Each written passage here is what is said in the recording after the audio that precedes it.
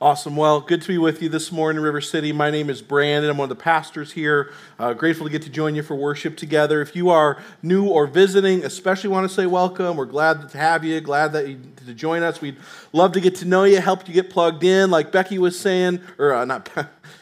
Oh, man, it's been a morning. Like Steph was saying, we'd love to have you get involved in small groups. It's one of the best ways to get to know people. As well, she was talking about membership. We'd love to, if you want to understand what River City is really all about, we don't try to hide that. We're pretty on the face about what matters to us and what we're about here at River City. But coming to the membership class or going through the online version, that's a great way to see what's important to River City, what does that really matter, and what does it look like to be on mission here and to be a part of the community here in a way that's all about making disciples and growing in the gospel and planting churches. And so we'd love to have you check that stuff out as a way to continue to grow and get connected, and just love to get to know you some more. So looking forward as well to open God's Word with you guys together. We're nearing the end of a series this morning that we've been in as we started the year that's all about identity. We all ask the questions about our identity and our purpose. Who are we? What are we supposed to be doing with our lives? Where do we get our sense of value and significance and worth from? And what we've seen is that, well, the world around us tells us the way you answer those questions is by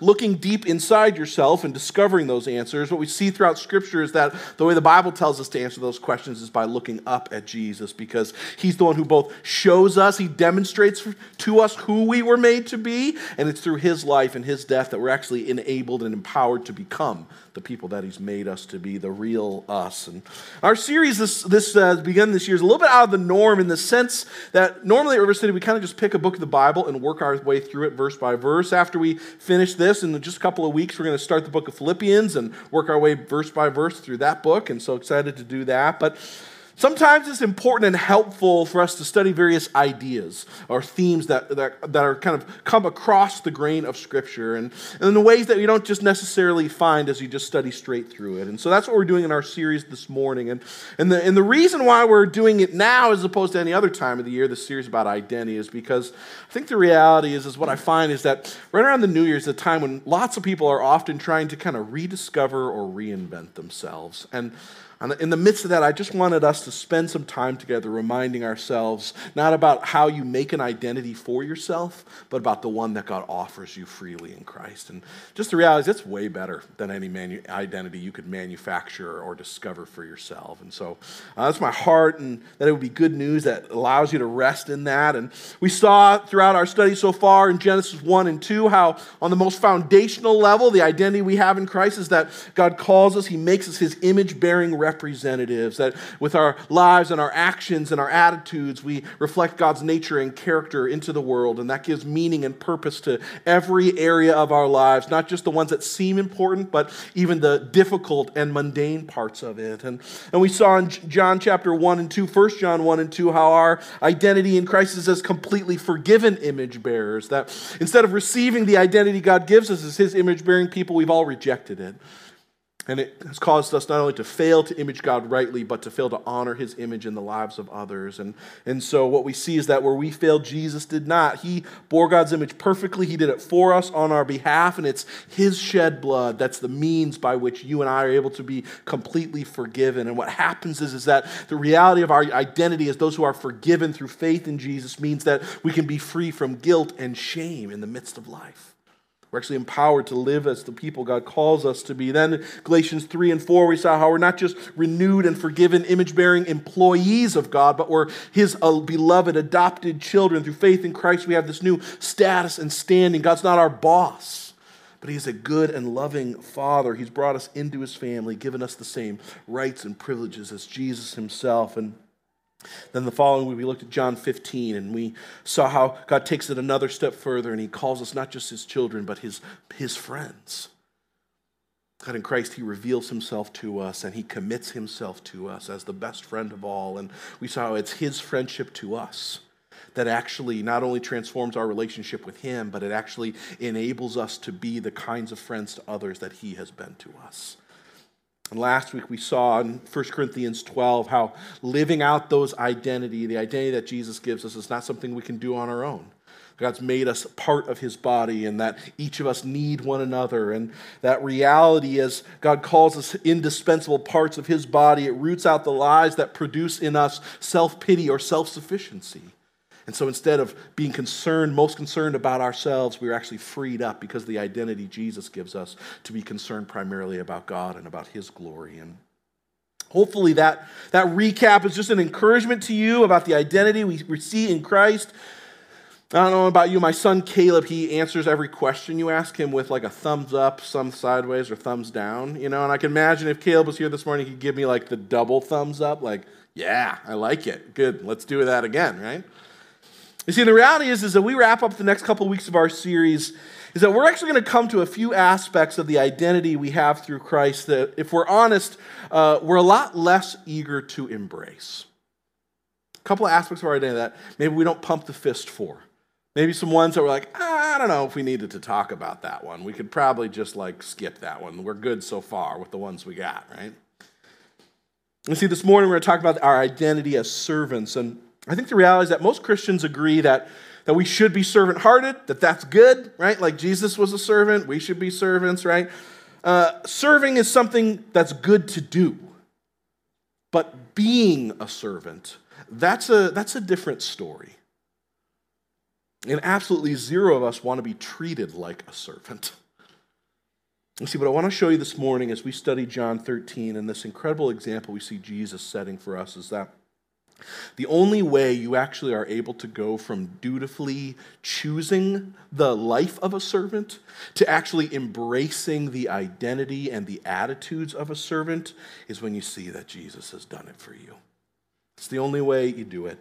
See, when you understand the way that Jesus took on the identity of a servant for you, what will happen is you won't see the identity he gives you as a servant as a menial obligation. But what happens is you're actually going to start to see it as a life-giving calling that actually fuels you with joy. And so I can't wait to show you that this morning as we study God's word. And so with that in mind, let's pray. We'll dive into our passage together. Jesus, thanks for your word. Thanks for our time together in it. God, as we come to gather this morning, we just want to, again, remind ourselves of our need for you. God, thanks that you meet us in our need for you. Thanks that your word is good news for us in the midst of that. And we just humbly ask that you might cause us to see the good news of our identity as servants. God, it's not our default mode to receive that with joy or to embrace that, but we need you to shape it in us so that we actually might have the joy you know it leads to. And so, God, I can't bring any of that about in us. I don't have any power to do it, but you do. And so I ask by your Spirit that you would cause those things to sink deeply into our hearts this morning. And so we need you for everything. And we're so glad that you are enough for our need. And so we pray this morning that we'd get to worship you in it as we study. So we pray. Amen. All right, well, this morning we're going to be in John chapter 13, verses 1 through 17. It reads this way. It was just before the Passover festival, and Jesus knew that the hour had come for him to leave this world and go to the Father. And having loved his own who were in the world, he loved them to the end. The evening meal was in progress, and the devil had already prompted Judas, the son of Simon Iscariot, to betray Jesus. And Jesus knew that the Father had put all things under his power, and that he had come from God and was returning to God. And so he got up from the meal, took off his outer clothing, and wrapped a towel around his waist. After that, he poured water into a basin and began to wash his disciples' feet, drying them with the towel that was wrapped around them. And he came to Simon Peter, who said to him, Lord, are you going to wash my feet? And Jesus replied, you don't realize what I am doing, but later you will understand. No, Peter said, you shall never wash my feet. Jesus answered, unless I wash you, you have no part with me. Then Lord, Simon Peter replied, not just my feet, but my hands and my head as well. And Jesus answered, those who have had a bath need only wash their feet. Their whole body is clean, and you are clean, though not every one of you. For he knew who was going to betray him, and that's why he said not everyone was clean. When he had finished washing their feet, he put on his clothes, returned to his place. Do you understand what I have done for you? He asked them. You call me teacher and Lord, and rightly so, for that is what I am. Now that I, your Lord and teacher, have washed your feet, you also should wash one another's feet. I have set you an example that you should do as I have done for you. Very truly, I tell you, no servant is greater than his master, nor is a messenger greater than the one who sent him. Now that you know these things, you will be blessed if you do them. All right, now, as we study our passage this morning, the reality is I could preach like a whole series of sermons on this passage, and so suffice it to say, we are not going to suck the marrow out of every verse that's here. There's a lot going on here, but what I do want to show you this morning, what I want to highlight for you is how Jesus' embodiment of a servant in this passage is not just an example for us that we should admire or imitate. It is that. But it's much more than that. It's actually what we see in our passages is that John actually shows us how you embrace the identity that Jesus demonstrates. He doesn't just tell us that we should, he shows us how to do it. In other words, we don't just see an example that we're supposed to follow. We actually learn how to joyfully embrace the identity of a servant in the passage. And so before we get to that, we got to look at the what to be followed here. And so that begins with looking at the way that Jesus embodies the identity of a servant in our passage this morning. And so got to do just a little bit of context work to set up that understanding. See, Jesus and the disciples are about to sit down for a meal. This is the context of this story, specifically the Last Supper, Jesus' final meal with his disciples before he goes to the cross. And everything's been prepared. Everything is ready at this meal except one really important thing. You see, the host of the meal hasn't provided someone to wash everyone's feet. And that's a problem for a few reasons. And some of you are already at the spot where you're like, feet are nasty. I don't need any more reasons that washing feet should happen, right? I'm on that team. They're disgusting. I don't want to be a part of any of it, right? And then imagine, to add to that people are walking literally everywhere they went. There's no cars. It's just people are walking. And there's no sidewalks. And there's no paved roads. And there's no gravel trails. It's just dirt everywhere and sand. I hate sand. I spend a large quantity of my life avoiding places that have sand in them because it's like sand, it's like nature's glitter, right? It's just like you get it on you, 6 years later, you are still trying to get it off. Like you just cannot, unless you have a Jeep or something like that. I don't know how they do it, right, with Jeeps, but... And there's no socks, right? There's no closed-toed shoes. Everybody's wearing like the ancient version of Chacos, right? Everybody's got some sandals on. I don't know about you. When I was a kid, there was like this fad that kind of happened where everybody was wearing these like cool like leather kind of sandals. And what I didn't realize at the time is that the expensive ones are actually made out of leather, but the cheap ones are made out of pleather, which instantly smell like death after you touch your foot with them, right? And so I spent like a whole summer just walking around smelling like death, right, to everyone because my feet were nasty. And to top it all off, it's hot all the time. All the time. It's literally the Middle East. It's just hot all the time there, right? And so people's feet were nasty. And to top it all off, right, when in that culture, when you ate a meal, it's not like you eat a meal. Like my house, I have like a counter height table, right? My dog sits under the table. Nobody even knows he's there, right? And in that culture, you eat a meal and you eat in this kind of reclined position, right? The table is very low and you eat kind of like leaned back a little. You're kind of like half sitting up and half leaning down, which means that your feet are kind of up in people's business, right? And so everyone, right, and everyone's just like there's feet everywhere as you're in the middle of eating dinner, right? And some of you are like, I'm already sick to my stomach, and we need to stop this conversation, and this needs to end, right? And so to remedy this obvious issue, what happened is that the host, whoever is hosting this gathering, right, they would be responsible for washing everybody's feet. Or more specifically, they'd be responsible for hiring somebody to do it because it was a nasty job, right? Nobody wanted to do that job. It was the job that the person who was lowest on the totem pole would get. The servant with the least tenure, the least status, the least standing, that'd be the one who would be assigned to this kind of a role because it was just gross. And yet what we see happening here in this passage is that Jesus himself takes on that role. The one who sits at the head of the table gets up from his seat of honor. He takes off his jacket. He wraps a towel around his waist. He pours water into a basin and begins to wash the feet of everyone else at the table and dry them with the towel that's wrapped around his waist. When you have to understand is that in the midst of that, everyone's jaws in that room must have been on the floor. You see, everyone knew that someone needed to do the job. And none of them considered for a second that they were the ones that should be doing it. And it would have been beyond imagination that the master of the table, the one who sits at the head, would be the one who would take on this job. And yet Jesus willingly takes on this role. You got to imagine the disciples, if Jesus would have asked one of them to do it, they would have just laughed. Yeah, that's really funny, Jesus. I'm so glad that we had this great joke together. Like, who's going to really do it? No. Oh, you're serious? I have cleaned nastier fish than the people's feet here, right? This is not going to work. We got to find somebody to do this job because this is not the job I'm supposed to be doing.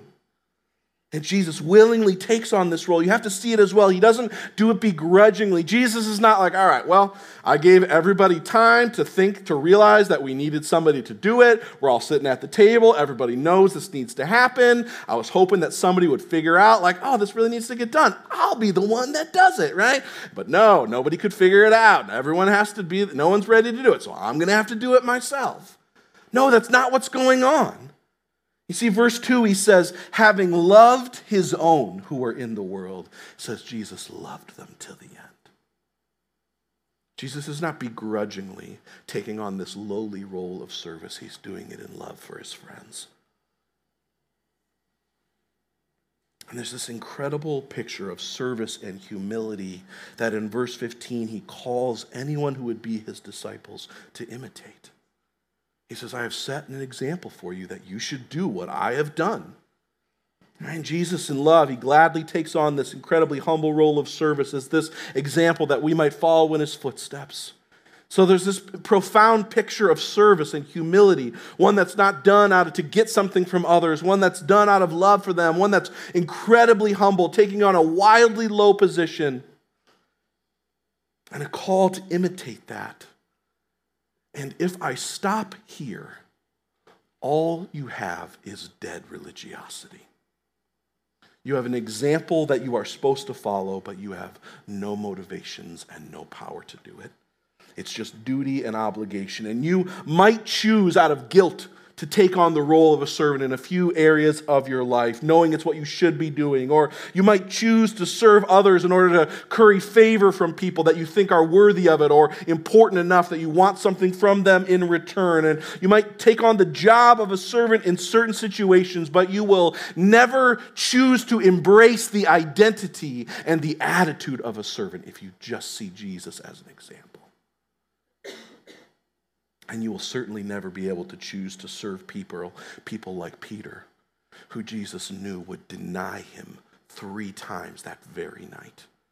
Or Judas, who he knew would literally leave this meal to go and betray him for money. You see, and that brings us to the how. How do you actually choose not just to do begrudgingly the actions of a servant, but to embrace the very identity and attitude of one? How do you choose to do that? Well, I think John so graciously, he shows us a few really important things about that in our passage. And I think it begins, what we see in the beginning of the passage, is that choosing to embrace the identity, the servant identity that Jesus demonstrates, it begins by knowing who you are. Begins by knowing who you are and being secure in the identity that you have with God. You see, the Bible is clear that we are not defined by the things that we do, but here's the reality. What you do and how you do it says a whole lot about who you think you are and about the security you have and the identity that you have, that you think you have. You see, Jesus knew who he was. Verse 1 says, Jesus knew the hour had come for him to leave this world and go to the Father. Verse 3, Jesus knew the Father had put all things under his power, that he had come from God, that he was returning to God. Jesus knew who he was. He knew where he came from and where he was going. He knew who the Father said that he was at his baptism. The Father literally out loud said, this is my Son in whom I am well pleased. See, Jesus was aware of his sovereign authority, his heavenly origin, and his coming destiny. And it's in that confidence that he has the ability to choose the life of a lowly servant and to take on the role of a servant and wash the disciples' feet. See, Jesus knew who he was, and so he is free to take on the identity of a servant, to embrace and embody not just the actions, but the attitudes of a servant. Because what he realizes is that it's not demeaning him. It's not changing his true identity. It's not saying something different about who he is than what God has already said about him. You see, Jesus' thinking and actions here, his confidence in his identity, it stands in such sharp contrast with the self-seeking and insecure reality of the disciples. See, none of them are willing to even pick up the towel and to do this job themselves or to take it from Jesus when they see their master taking on this role. Instead, throughout the Gospels, what you see is that they're most concerned endlessly with arguing about who is the one of them who is the greatest, who should be the one who gets the position of most power and influence and authority in Jesus' kingdom. And they're endlessly arguing with one another about it and worried about it. They are insecure. You see, embracing the identity of a servant is only possible if you know who you already are. If you're secure in the identity that God gives you. Church, that's why I didn't start with this one. For the last 7 weeks, we've been talking about who Jesus says that you are because of him. That you are his commissioned, image-bearing representative. You are his beloved child of the Father. You are his forgiven friend. And unless you see and rest in that reality, you will never be able to choose to embrace the identity he gives you as a servant as well. You see, if you're trying to always manufacture an identity for yourself instead of resting in the one that God gives you, there's only 2 ways that really respond out of that. One, you'll either reject the identity of a servant altogether because you think that it's beneath you, right? Just like the disciples did here. None of them even considered for a second that they should be the ones who would take on the role of a servant and wash each other's feet. None of them even take that role from Jesus. Only Peter. Peter's the only one who even protests that Jesus doesn't. You see, because they know it's beneath Jesus, but it surely must be beneath them. They're his 12 chosen disciples. They're at the top of the kingdom hierarchy, aren't they? Surely this role must be beneath them. You see, we live in a world that's just like that. Nobody wants to be last. You see, we live in a world that says second place is first loser. Leonard Bernstein, the famous orchestra director, somebody once asked him, what's the hardest instrument to play? Without hesitation, he responded, second fiddle. It is easy to find people who will play first chair. It is very difficult to find anyone who will gladly play the second.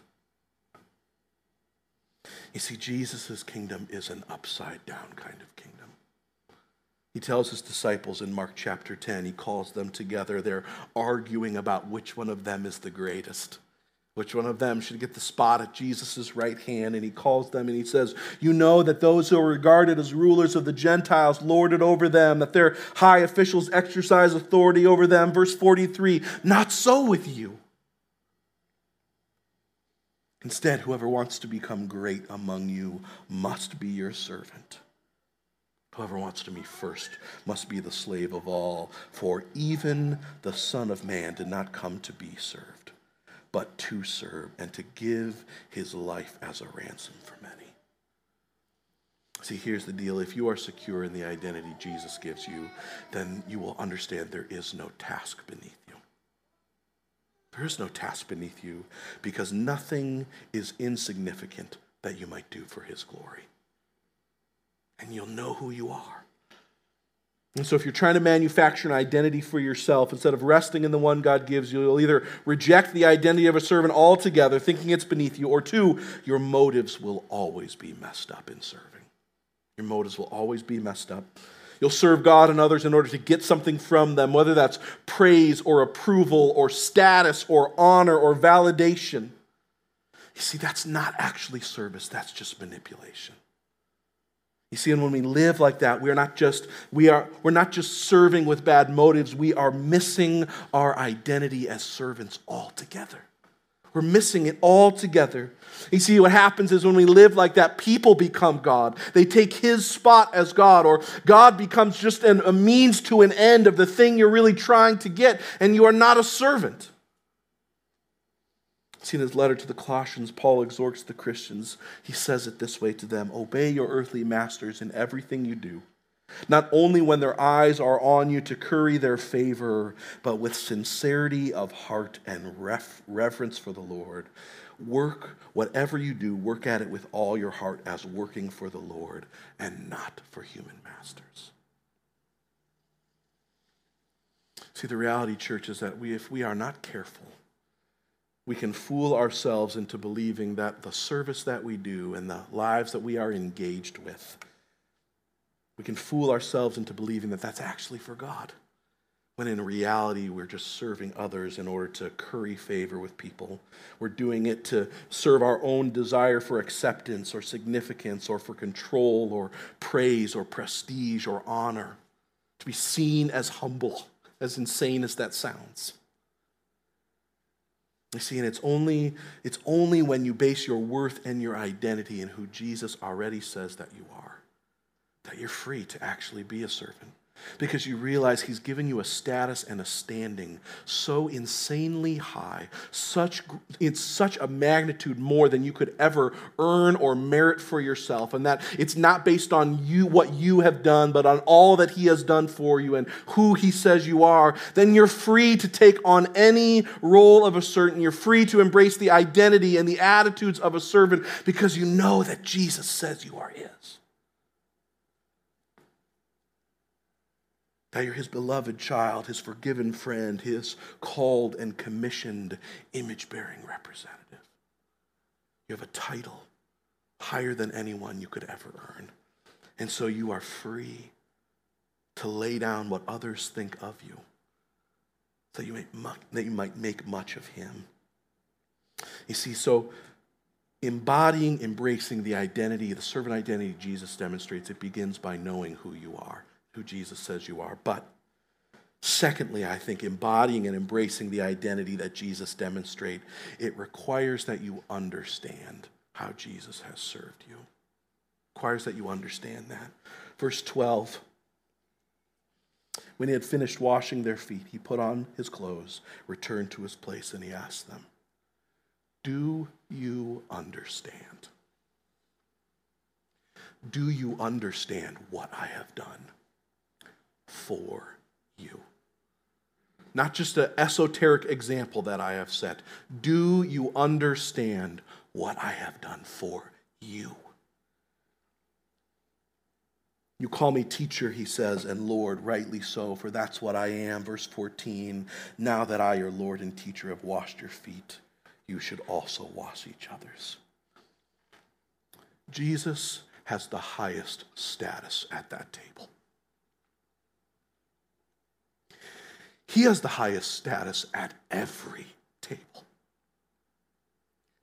He is the great king and creator of the universe who Colossians tells us didn't just make everything, he holds it together. He's God himself. And yet the one who has the highest seat, the greatest status, the most honor, makes himself not just low, but the lowest of all. And he does it for you. The highest of highs becomes the lowest of lows for you. Paul writes to the Philippians in chapter 2, he says to them, in your relationships with one another, have this mindset. It's yours because of Christ Jesus. He says in verse 6, who being in very nature God, did not consider equality with God something to be used for his own advantage. Instead, he made himself nothing by taking on the very nature of a servant. Being made in human likeness, found in appearance as a man, he humbled himself, became obedient to death, even death on a cross. You see, Jesus tells Peter that he doesn't understand, but one day he will. Here's the reality: he does. He does. and the rest of the disciples as well. You see, in the midst of this meal, none of them are willing to even consider that they should be the ones washing each other's feet. And yet what happens as you read the rest of the letters in the New Testament that the apostles write to the churches, the title they give themselves, the identity they embrace most often is the identity of a servant. And that is so telling because they all had better titles to use.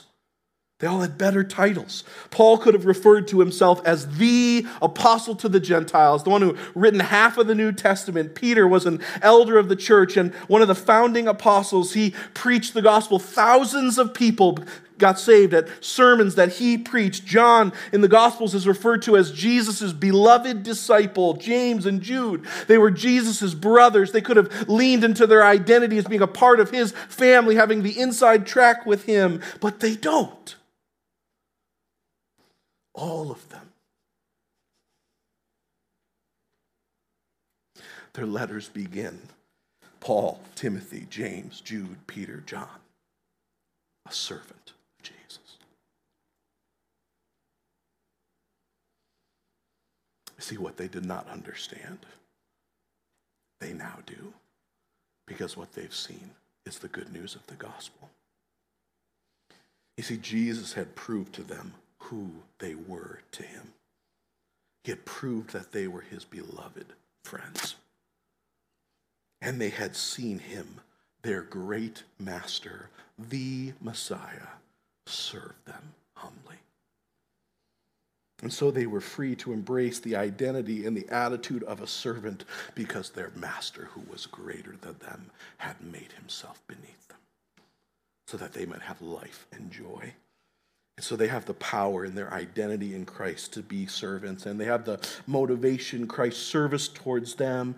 But you have to see this. You can't miss this. The last thing is that the motivation Jesus gives them is not just responding to him. It's not just an external kind of thing where they're responding to what has happened. You see, what happens is he gives them an internal motivation as well. Verse 17, he says, now that you know these things, he says, you will be blessed if you do them. That word that's translated as blessed there, it's not about receiving rewards primarily. It's not about getting a prize. Instead, it's about having gladness and joy and happiness. Jesus says, the way that you actually find joy is if you live as a servant. You'll be blessed. You will have the thing you are looking for if that's the way you choose to live.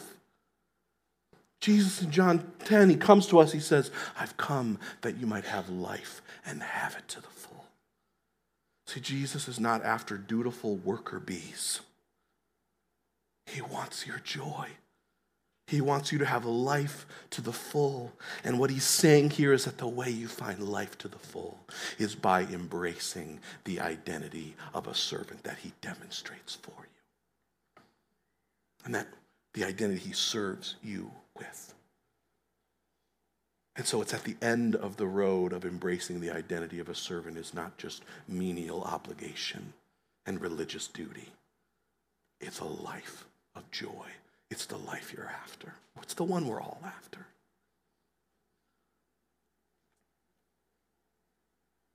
You see, we all live in a world where we're trying to climb the ladders. And Jesus tells us the way up is down. The way to life is to lay down your life. The way up the ladder is down. His kingdom is an upside down kingdom.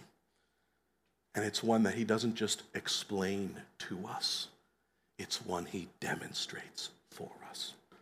And it's only when you see that he has embraced the identity of a servant for you that you'll be able to respond and to embrace the identity of a servant back to him and to others. You see, what we're doing every week when we celebrate communion is remembering that reality. We're reminding ourselves that the highest of highs became the lowest of lows for you and I. That he didn't just stop with washing the disciples' feet, but the great king and creator of the universe allowed himself to be seen as a criminal and killed as one. So that you and I might have life and joy as we live unto him because of him. And so taking communion doesn't change your status or your standing with God. It doesn't change how he views you. It's a chance for you to remember, to remind yourself that the highest of highs became the lowest of lows, and that he calls you in a pursuit of joy and glory, that you might do the same. See, and so if you're here today and you've trusted Jesus as your Savior, if he's the one who tells you who you are, if you know that you are his forgiven friend and beloved child of the Father, not because of your actions, but through faith in what he has done, then the invitation during our time of worship is to go back and take communion, to do it as a remembrance of all that he has done for you, so that you might be full of the confidence in knowing who you are to him and all that he has done for you, that you might be able to respond to who he is and all that he has done by giving yourself back and imitating his servant, the servant identity that he demonstrates in a pursuit of joy and life with him. If you're here this morning, you're still figuring out who Jesus is, and if you want to surrender to him, if he really is a king that's worth serving, I just want you to know how welcome you are here. I'm so glad that you would join us in our time together this morning. You're welcome in this church. You are welcome in this community, but I want to encourage you, hold off on taking communion. God is not after religious rituals and going through the motions.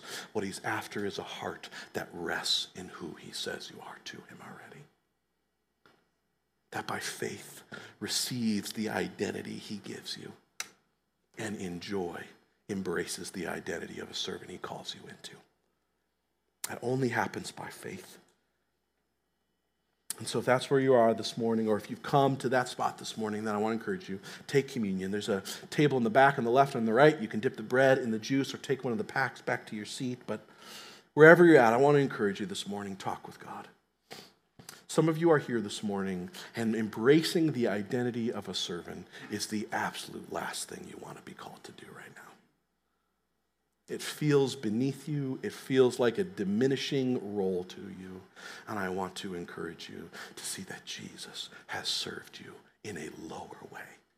That the highest of highs became the lowest of lows for you.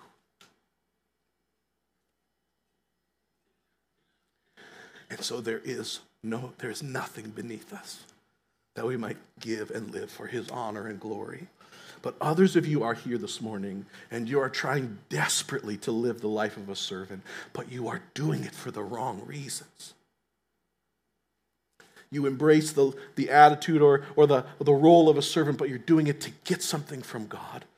You're trying to earn something from him that you cannot earn from him. Or you're trying to use your service to get something from people, and whatever they can give you will never be enough. And I want to encourage you, wherever you are, to rest in the identity Jesus offers you through faith in him, so that in joy you might give yourself to serve him and to serve others as an honored servant of the great King. Let's pray. Jesus, thank you for your word this morning. Thank you for the reminder it is to us, not just that we are called to be servants, but that you, the great King and Creator, have served us. Jesus, so often we are motivated by dead religiosity, just to follow an example because we think we're supposed to. Jesus, would you would you help us to understand in our hearts your service of us? Help us to see who you say that we are and who your service of us proves that we are to you. And might you help us to see joy at the end of choosing a life of service unto you and others. Help us not to embrace merely the actions of a servant, but the very identity and attitudes, knowing you have done it for us and it leads to life and joy. We pray. Amen.